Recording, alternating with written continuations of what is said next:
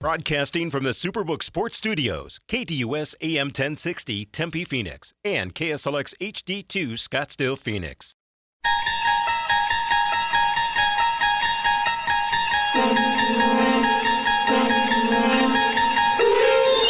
It's now time to enter the Sports Zone with your host, Bob Kemp.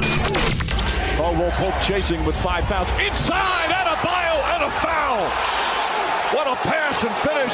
The lead is 10 and a chance for a three-point play. Murray looking. Adebayo on him to Jokic. Vincent all over him. Jokic layup shot. Rolls around and drops through. A win tonight, and they would be up 4.5. Here's a 2-1 pitch. And that's out to right field. Garcia started in. Now backpedals a step. Makes the catch. Inning is over. And the Rangers have won 5 in a row, their longest winning streak of the season. Well, it's become old hat, it seems, these days. 6-4, Rangers win. A chance for a sweep tomorrow at 40-20. The best 60-game record in franchise history. Here's the pitch. And he slugs this one to left center field and deep. Going back on it, Myers looks up and it's gone. 2 rows deep over the high wall in left center, and the Blue Jays get their first lead of the series. Springer's 9th. Just the 5th home run given up by Hunter Brown this year. So that's why he's gone to the zone. Zones have an advantage up top to Ayton. Time to eat.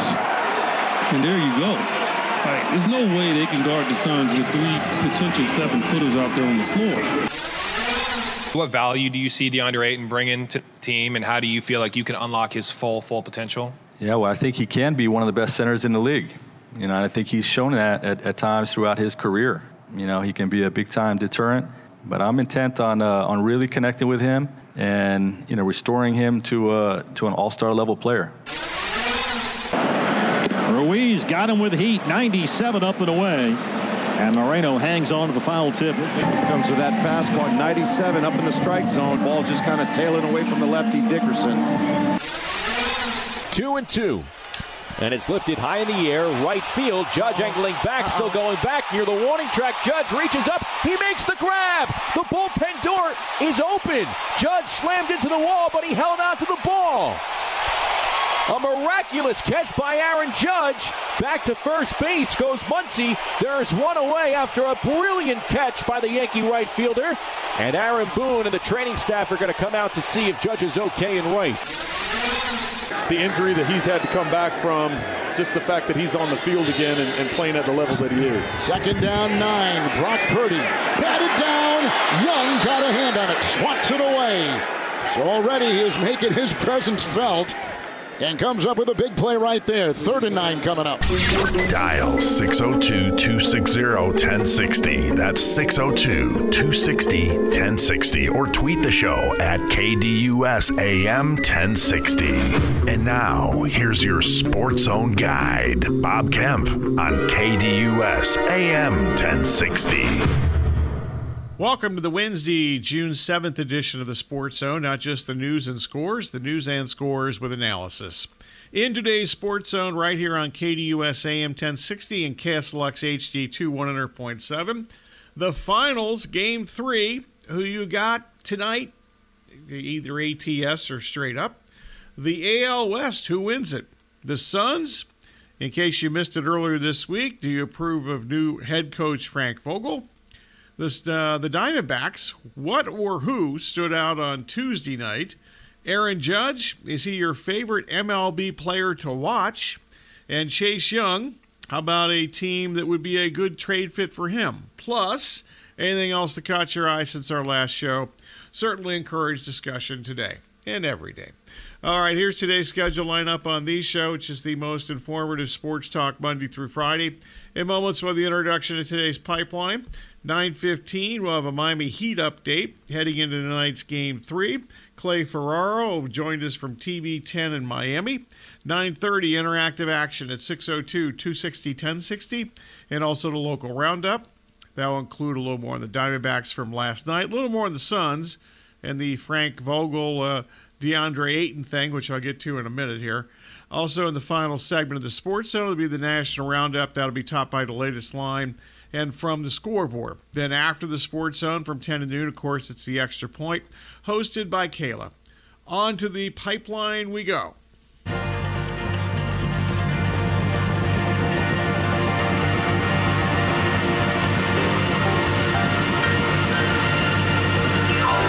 Time for today's pipeline, where the host reveals the hot topics for discussion.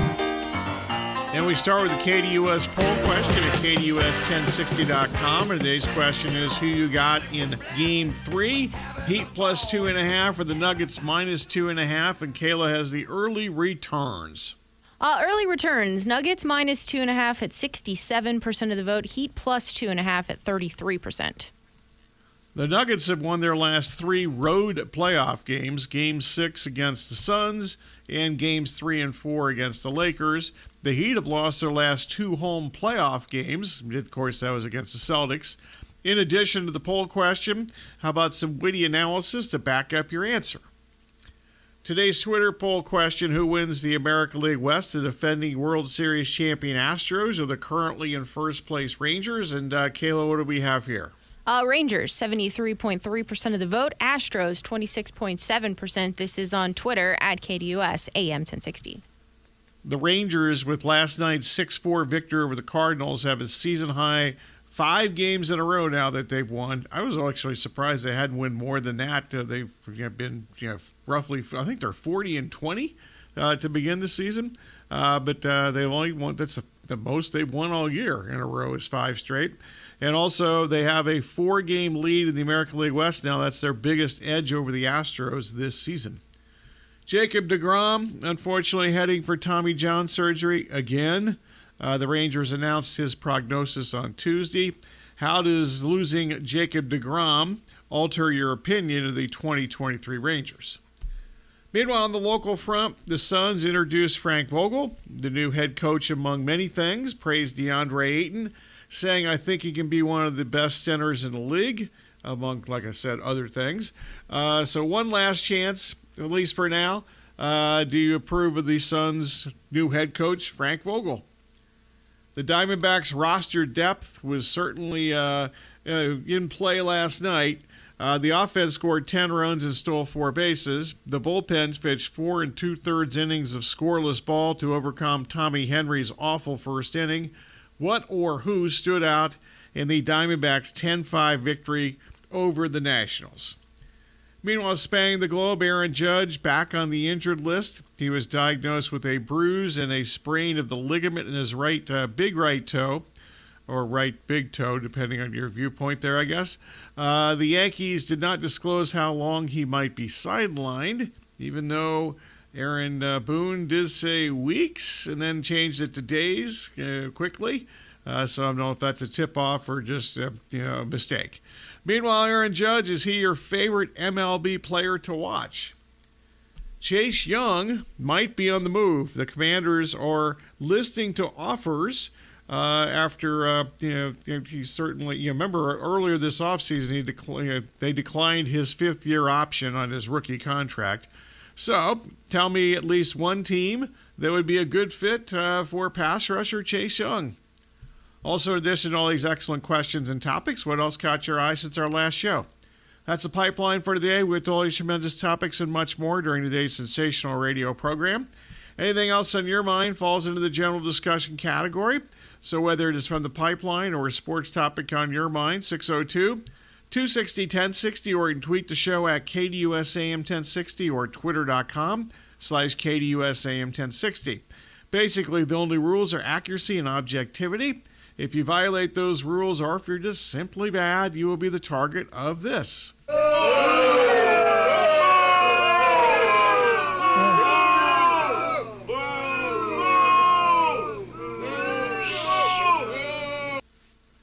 Coming up next, Corey will have a news update. That'll be followed by Heat Nuggets Game 3 preview and lots of Heat discussion. How did they get to this point?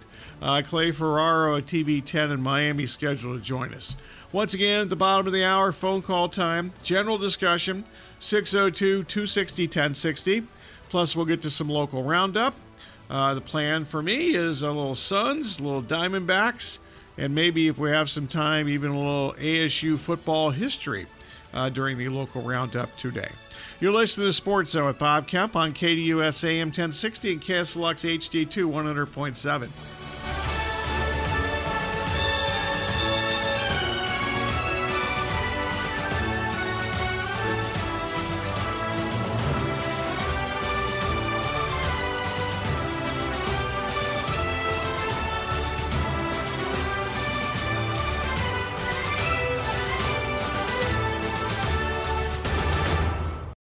Listener rewards for you with the KDUS 1060 app. Download today to hear all of the national and local shows you love. That's the KDUS 1060 app.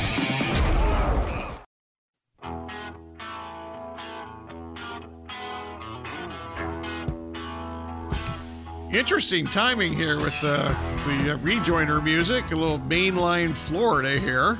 By Eric Clapton back in the early 70s.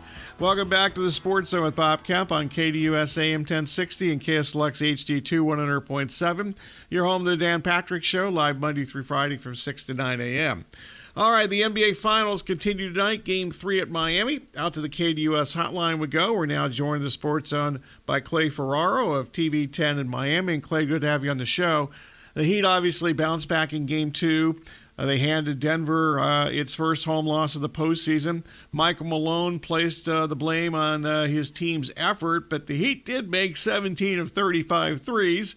So for you, what was the biggest reason the Heat won Game 2? Make or miss league, right? I mean, you hit the open looks that you missed in Game 1. And, I felt like in Game 1 there were plenty of opportunities as well. And I know there was the narrative coming out of that Denver looked like the superior team, and I get all that. And yet, I think if you follow the Heat enough, we've heard this every single series. Oh, the other team is doing this wrong. And it's not really an inferiority complex sort of thing, because if we're being honest, none of us saw this coming either. Nobody down here outside of the building on Biscayne Boulevard expected this team to be in the NBA Finals. And yet, if you follow this team through every series, the same thing is said in some form or fashion over and over again. It's, oh, Milwaukee didn't do this. Oh, New York needs to do this. Oh, Boston needs to do. So at a certain point, it's like, oh, I don't know, maybe they're just hitting the shots that they missed all year, and there's a chance this ride continues. But they were a good three-point shooting team last year. They might have even been number one in the NBA. So the same guys, for the most part, have made those shots before. I'll get to Jimmy Butler, I swear, soon here. But I want to start with Bam Adebayo as far as the individuals go. What has impressed you most about Bam during his time with the Heat? The fact that he impacts winning no matter what his stat line says. And, I'll say this about him, the same thing I said about Chris Bosh, because I got here towards the end of the Big Three run. He helps me learn more about basketball. And, when you watched Chris Bosh, it was the underappreciated stuff, the switching, the ability to contest as a big man. And you watch Bam Adebayo, and I remember his second year in the league, some of the stuff that would happen when he would get switched off onto the best perimeter offensive players in the league. I mean, you would see him one-on-one against Steph Curry and shutting him down. Obviously not for long stretches, but somebody that size isn't supposed to do that. So even when he's not scoring, he's finding a way to impact the game in a massive way, whether it's passing. He's a phenomenal defender, can guard 1 through 5. You're not going to want him to, although in this series he probably has to, kind of lean on Nikola Jokic. He's done a great job of at least making things somewhat difficult on him. But then he comes down on the other end, and he's essentially playing the role of point center. It's what John Calipari kind of dubbed it. And it's just amazing to see game in and game out people who maybe just look at the stat lines, don't understand the way he impacts the game. But, I mean, he's phenomenal and just a great dude, great team guy, and everything you would want. Eric Spoelstra wouldn't say that the strategy was make Jokic a scorer. What's the Heat's best way to try to, limit Jokic limit in quotes here? Hey, well, what's funny is, I mentioned learning more about the game, and I think what he said was actually accurate. And if you go back, and I like to listen to people like Steve Jones and Nekias Duncan and people who kind of break down the X's and O's stuff in ways that I could never understand it.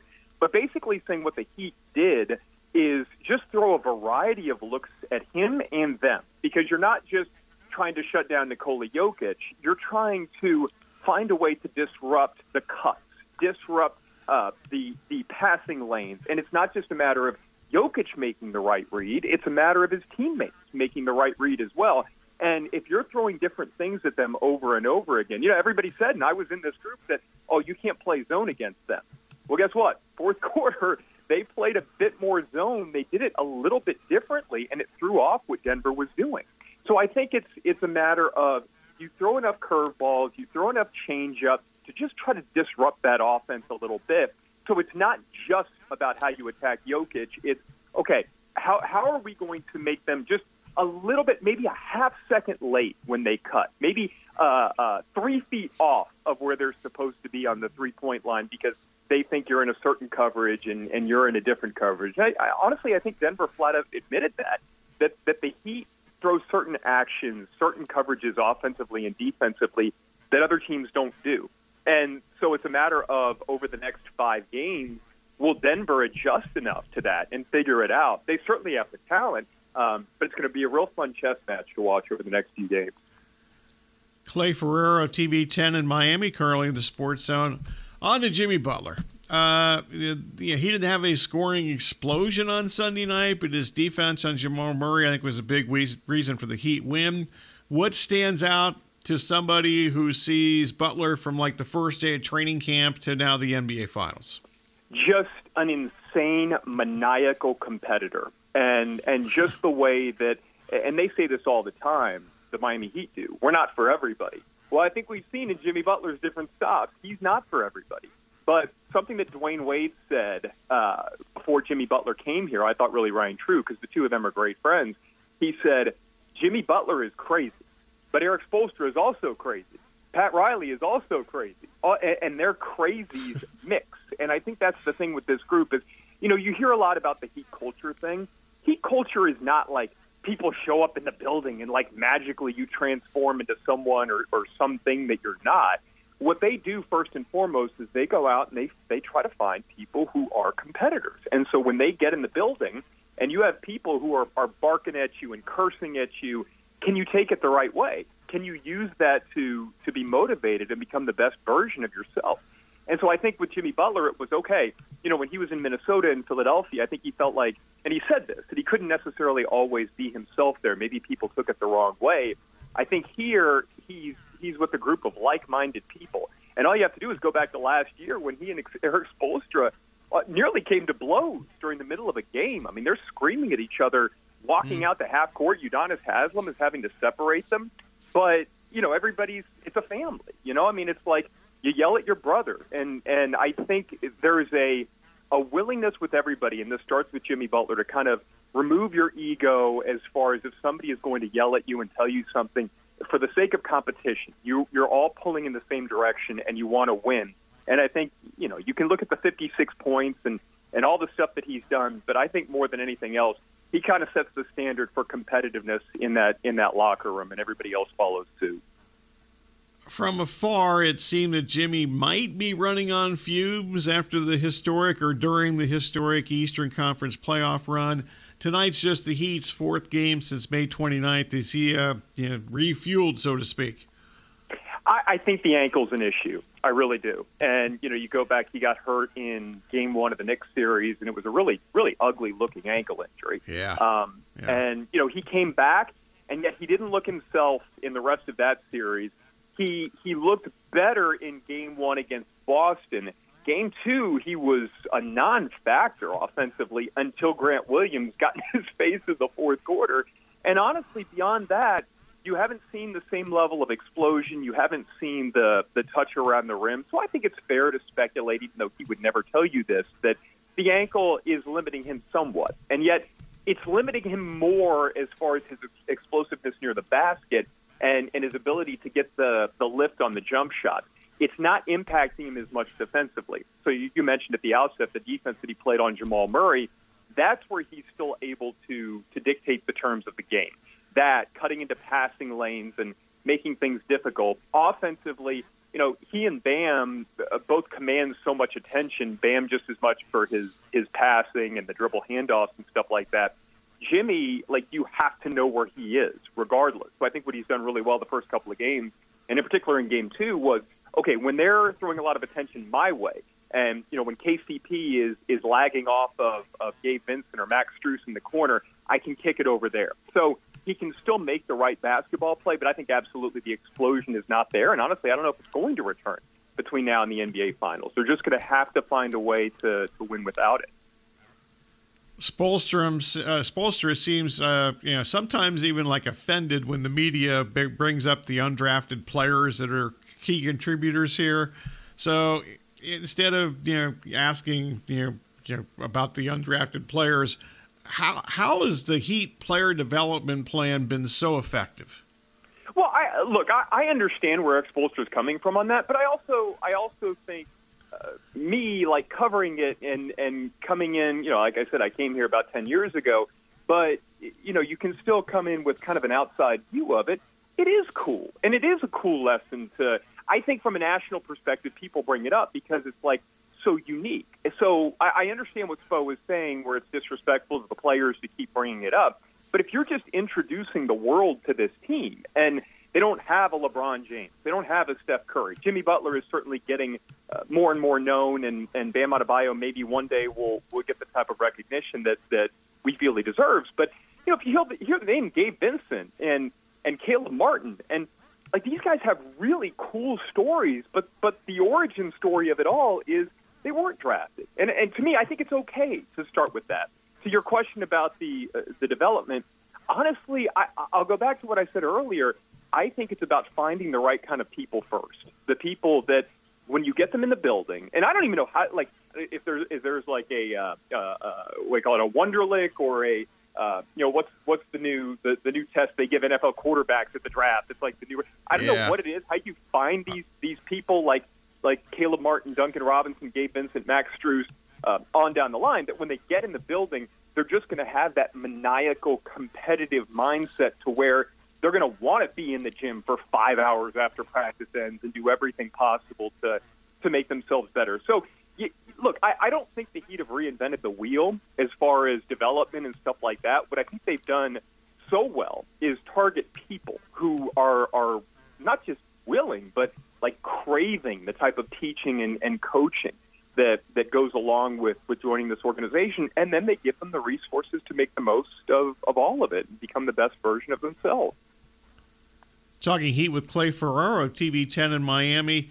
More Spoelstra, who certainly seems to get the most out of his roster. Why is he such a good coach?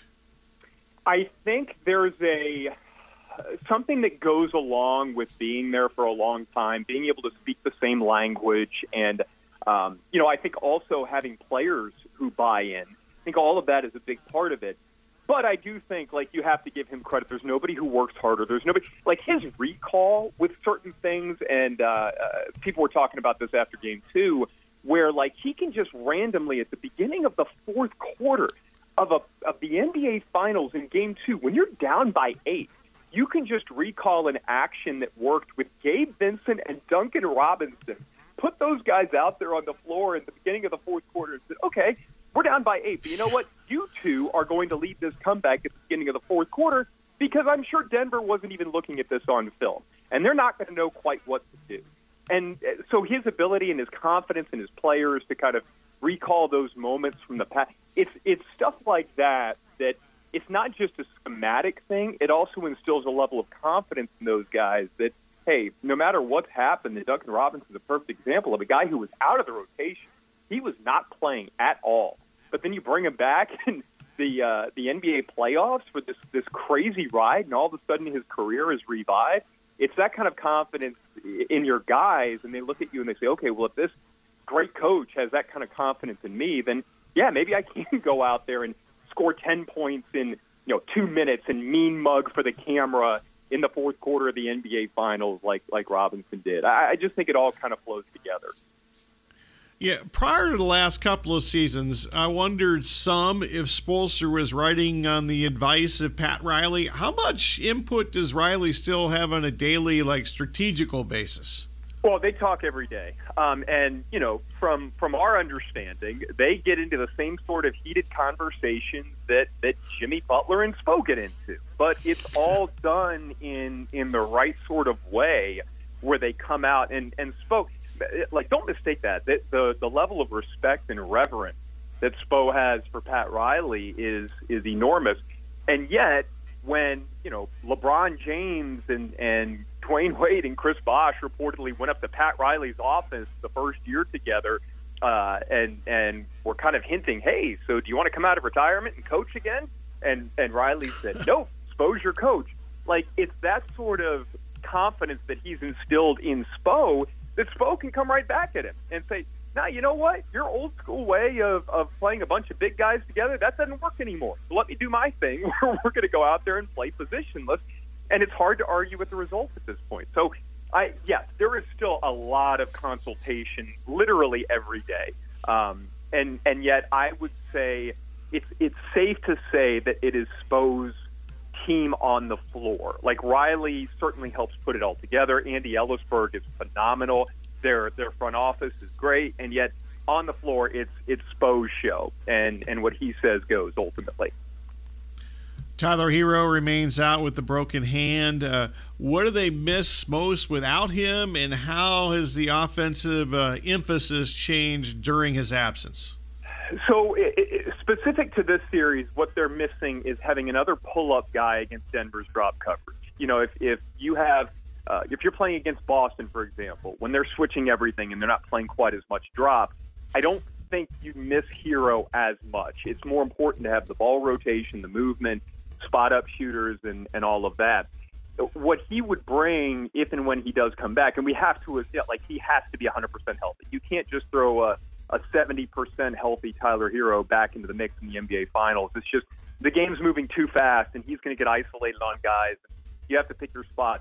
But it's when things get in the mud a little bit and they need somebody just kind of go on a personal 6-0 run to kind of give them either a little separation if they're winning or close the gap if they're down. That's where you would need him. The other thing is, look, we talked about Jimmy Butler. His usage has just gone through the roof since Tyler Hero got hurt. As great as Jimmy Butler is, there's only so much in the bag, right? And so if he's having to constantly go to the same moves over and over again, and I really think we saw this in the Boston series, that, eventually Derek White and Grant Williams and Jaylen Brown kind of figured out some of the things he was trying to do. So there's going to be a point where Jimmy's going to need somebody else to come in and take over some of that usage. And again, that's where Tyler would come in if he's 100% healthy.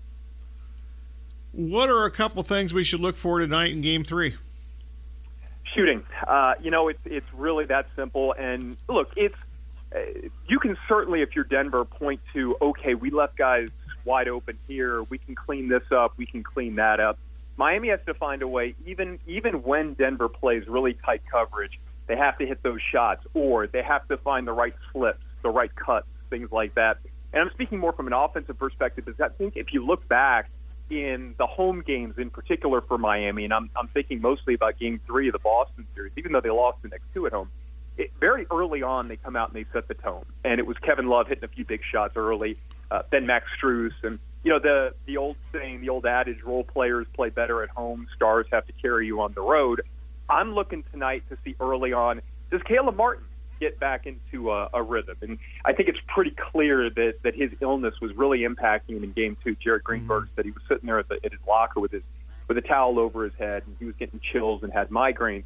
They need a performance from him similar to what we saw in the Boston series, or they need Gabe Vincent to keep doing what he's done, or they need two of the other guys, I think, to have big games in addition to Jimmy and Bam, and they need to keep playing the same level of defense and throwing curveballs at Denver offensively and finding ways to, maybe just make Denver think a little bit, because they're such a great offense, and everything is, when they're clicking, man, they're a well-oiled machine.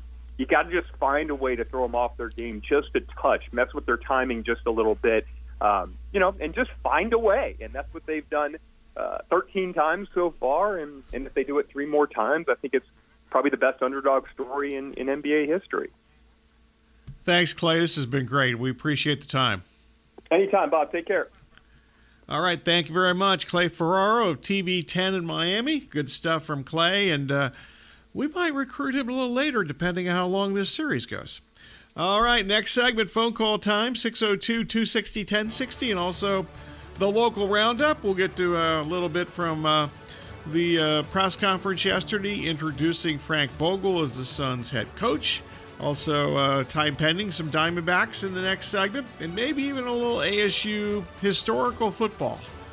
All that upcoming at some strategical point, either in the next segment or during the extra point, hosted by Kayla, which of course is from 10 to noon. Right now, you're listening to Sports Zone with Bob Kemp on KDUS AM 1060 and KSLX HD2 100.7.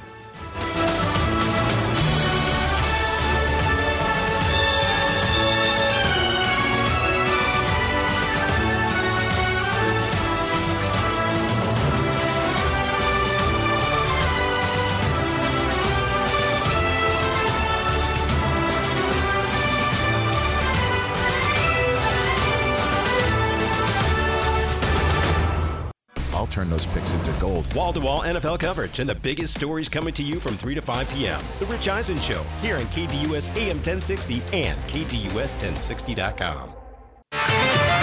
It's time for today's local roundup.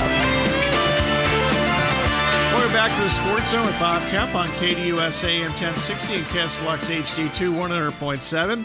In addition to the local roundup, it is phone call time if you want to jump aboard. We got time and room.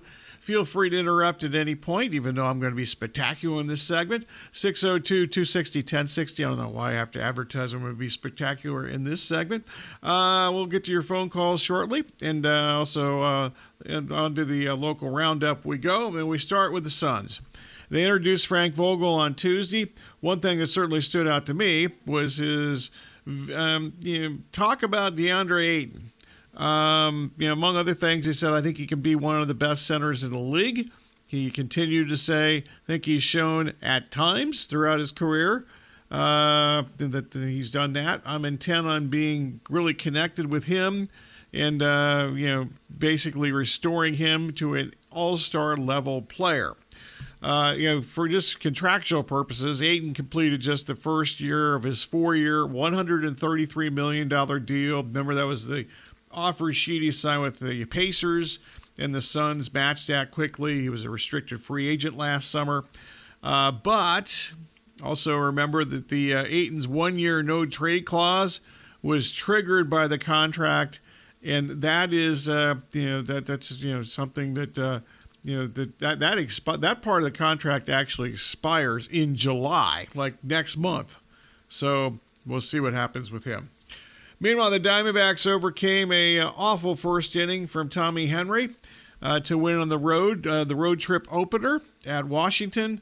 That first inning, Henry walked 3, allowed a grand slam to former Diamondback Stone Garrett, one of the great names in sports and human being history. Going back to last Sunday, it was actually the second straight inning the Diamondbacks allowed a grand slam homer. Going back to that first inning last night, Henry 36 pitches in that inning alone. He was done after 4 1/3 innings. He allowed five runs on 5 hits, including 2 home runs, plus 3 walks, struck out just 2 of the 22 hitters he faced. The Diamondbacks bullpen was really kind of the unsung, or maybe not even unsung. They were the heroes.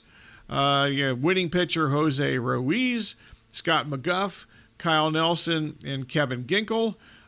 They pitched 4 scoreless innings, 0 runs, obviously, 4 hits and 2 walks in those 4 2/3 innings.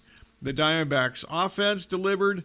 They were 9 of 15 with runners in scoring position, and and they also, the running game certainly was there again. 4 more stolen bases last night. On the other side, Washington pitchers certainly helped. They allowed 9 runs earned runs on 12 hits, and they also had 8 walks in the game. That's a lot of base runners. Meanwhile, personnel news, Lourdes Gurriel Jr. unavailable again because of a groin injury. In his last 8 games, last 8 road games, has especially been dynamite. 333. He's 12 for 34 in that stretch. He has an 1100 OPS over that stretch also on the road. 3 doubles, 3 homers, 6 runs batted in. The bottom line, the Diamondbacks have won 3 out of 4 games this season against the Nationals. 7 of 9 going back to last season. The Diamondbacks last year split a 4-game series at Washington. Actually, that's happened the last 3 years. They've had 4-game series, then they split those at Washington in 2022.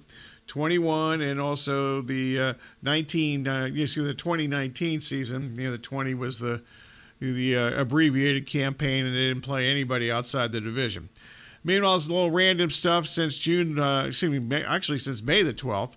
The Diamondbacks 16-7.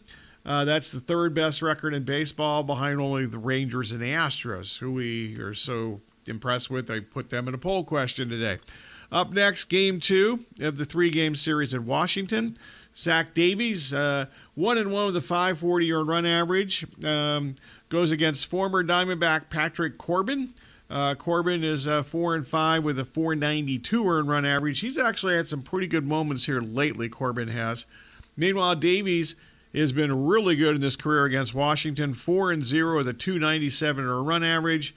He's allowed only 2 home runs in 36 career innings against Washington, over 6 career starts.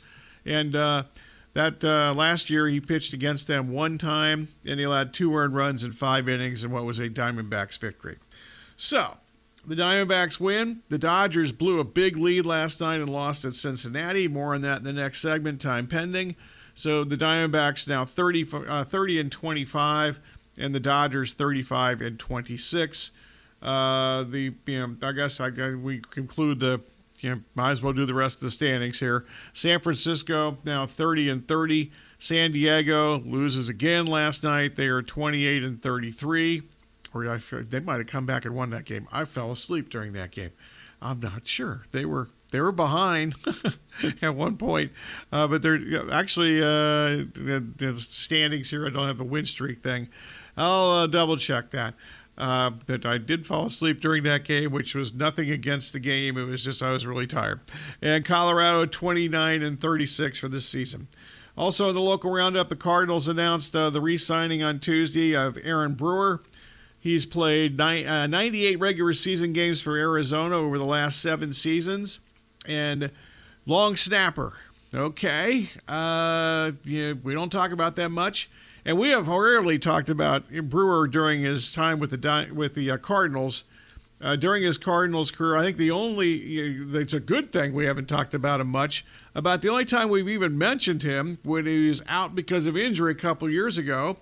And the Cardinals definitely had some long snapping issues, so he's been really good. Meanwhile, 3 former Sun Devils are among the 2024 College Football Hall of Fame candidates. Terrell Suggs, Luis Zendejas, and also former coach Darryl Rogers. To me, it would be a joke, quite frankly, if Darryl Rogers won the College Football Hall of Fame because he got 3 different schools put on probation during his college football career. But that doesn't stop people from making Hall of Fames in other sports either. There are 78 players and 9 coaches from the football bowl subdivision, and 101 players and 32 coaches from the divisional ranks that are in this year's candidates to become members of the College Football Hall of Fame. All right, coming up next, we'll have a news update with Corey. That'll be followed by the conclusion of today's show with the National Roundup, topped by the latest line, and from the scoreboard. We'll get to a few other, who knows what I get to in the next segment. It's kind of a hit or miss proposition. Some things that I don't get to in the next segment we will definitely cover during the Extra Point hosted by Kayla in the next 2 hours from 10 to noon. That will include a PGA Tour update, and the tour a little different now than it was like 30 hours ago.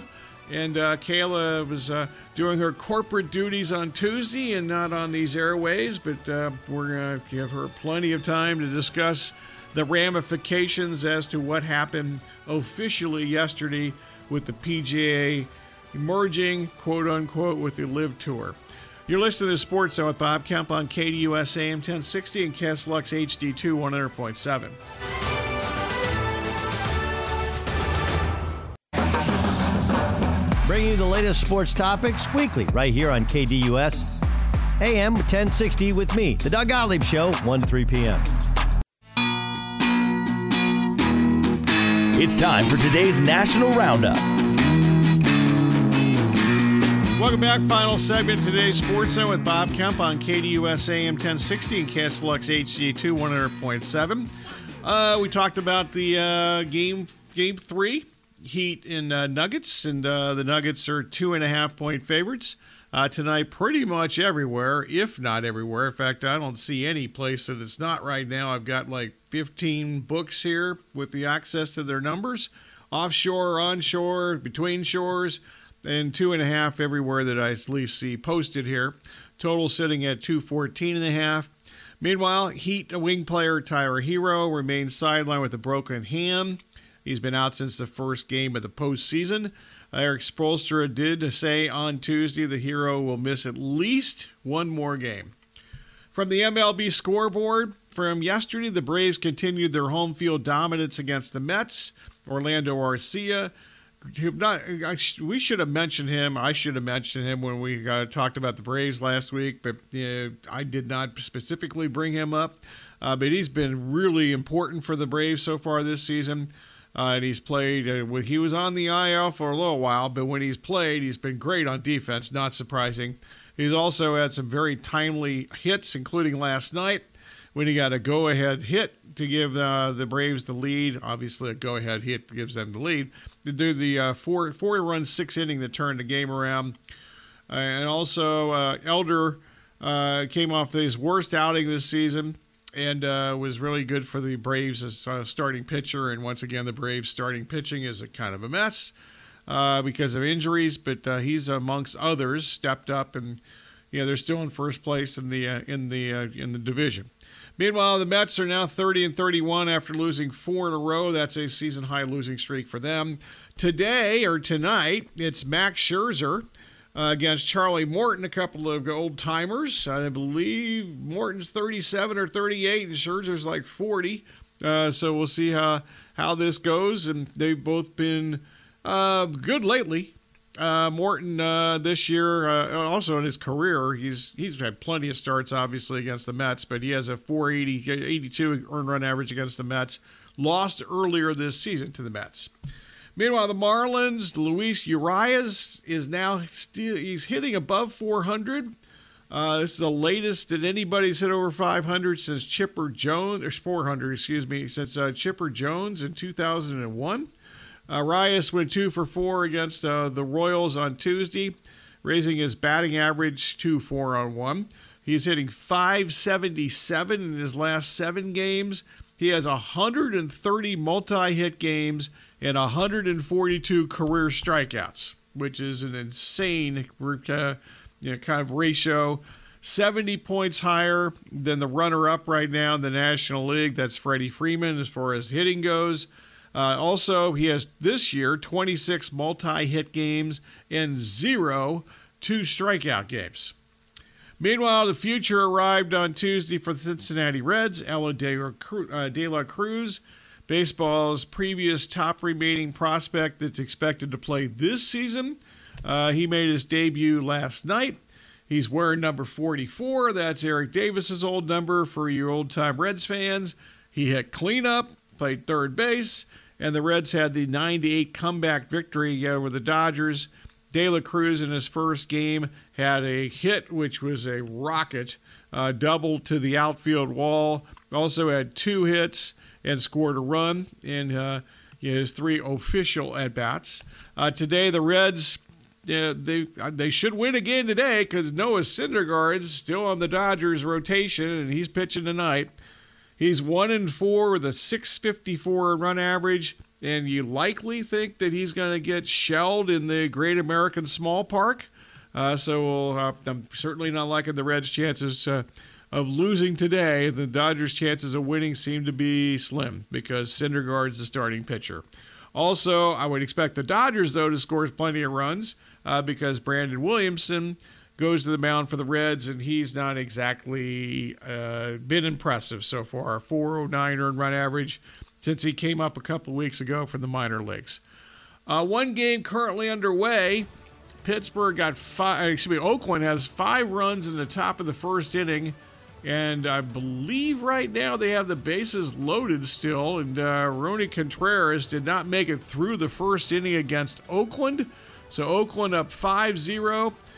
Contreras already out of the game. He and Pittsburgh were 175 favorites when this game started. One other day game today at 1 o'clock our time, San Diego, which did lose last night to Seattle. I remember I fell asleep during that game. I double-checked. Seattle did win that game last night. Tonight, this afternoon, at 1 o'clock, it's Kirby against Michael Wacha, who's been really good so far for the Padres. And the Padres a slight favorite in that contest today. All right, next 2 hours will be the Extra Point hosted by Kayla. More phone call time, also 602-260-1060. This has been the Sports Zone with Bob Kemp. Thanks for listening.